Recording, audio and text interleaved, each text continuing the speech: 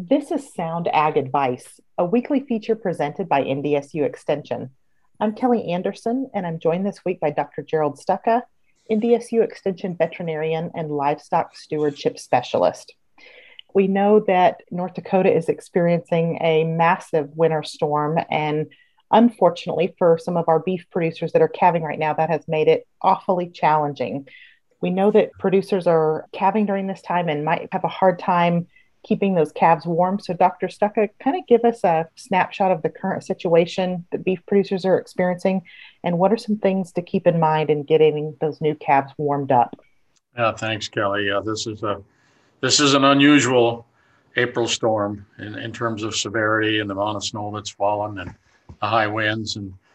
But ranchers will work as hard as they possibly can to take care of these calves. You know, as it relates to calves that get what we call hypothermia, too cold to support life very well, and that's when intervention needs to take place. So there's probably a couple different stages of hypothermia. One is a calf that's just cold. If you go out there and feel a calf and you put your fingers in its mouth and he's cold, he may not have nursed. That's an emergency situation, and that calf needs intervention. So you bring the calf to a place where you can warm it up. And it's always important to at least warm the calf up for a while before you give it warm colostrum. We need to have those two heat conditions somewhat equal before we actually do it. Otherwise, absorption may not be what it needs to be for immunity that calf needs to survive and thrive. So evaluate whether that calf is nursed or not. So whether the mouth is warm, whether the cow's udder and teats look like they've been nursed. The other is if calf it's gotten up and nursed but is still cold and needs help. Well, that's a case where you need to bring the calf in, and maybe in that case just a hot box. And we use that term to describe temperatures in a confined area that are pretty nice and warm that allow that heat to transfer to the calf. If, on the other hand, you have a calf that, and most of the time this happens with a calf that hasn't nursed, the calf is basically unconscious or almost so, and that calf needs heat as well to be transferred to his inside of his body. And that's where a warm water bath really comes in handy. And there are different ways to do that. You can take them up to your own bathtub if you like, or you can have things like some of these sleds we use to move calves. They can hold water in many cases. You can fill them with warm water. You can use a utility sink that's big enough, some device that'll hold water just to warm that calf up. And that's actually a way to do it that kind of transfers heat probably a little more efficiently than does dry heat. But once that calf's warmed up, then get some colostrum in that calf to ensure survivability. And if you're going to bring the calf back to the mother, make sure it's completely dried off. On a day like this, I probably wouldn't even take it back to the mother. I mean, we've had cases where it's been days, and the mother give her a little time and make her pay attention. They usually take that calf back. If they've bonded with that calf, they'll usually take it back.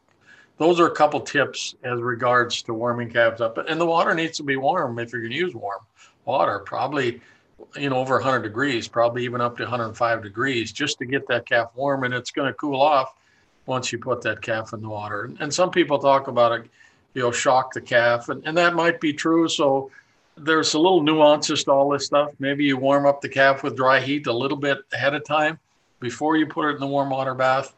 So there's little things you can do to maybe reduce that shock of a calf that's really cold. But that calf needs to be warm up in order for his body to function the way it should be.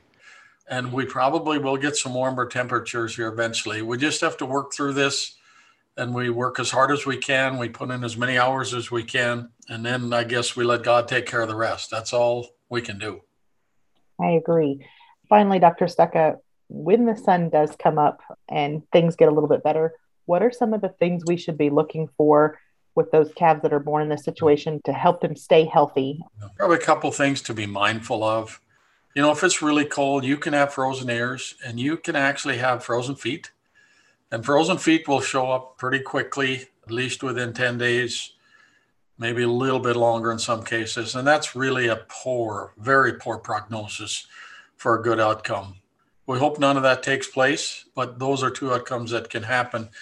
And in terms of other health issues, if a calf has been chilled, isn't able to absorb the immunity that it should, if it was nursing its mother under ideal conditions, then the risk is a little bit increased for things like calf diarrhea and maybe even a little bit later, a few weeks of life for things like even pneumonia, respiratory disease.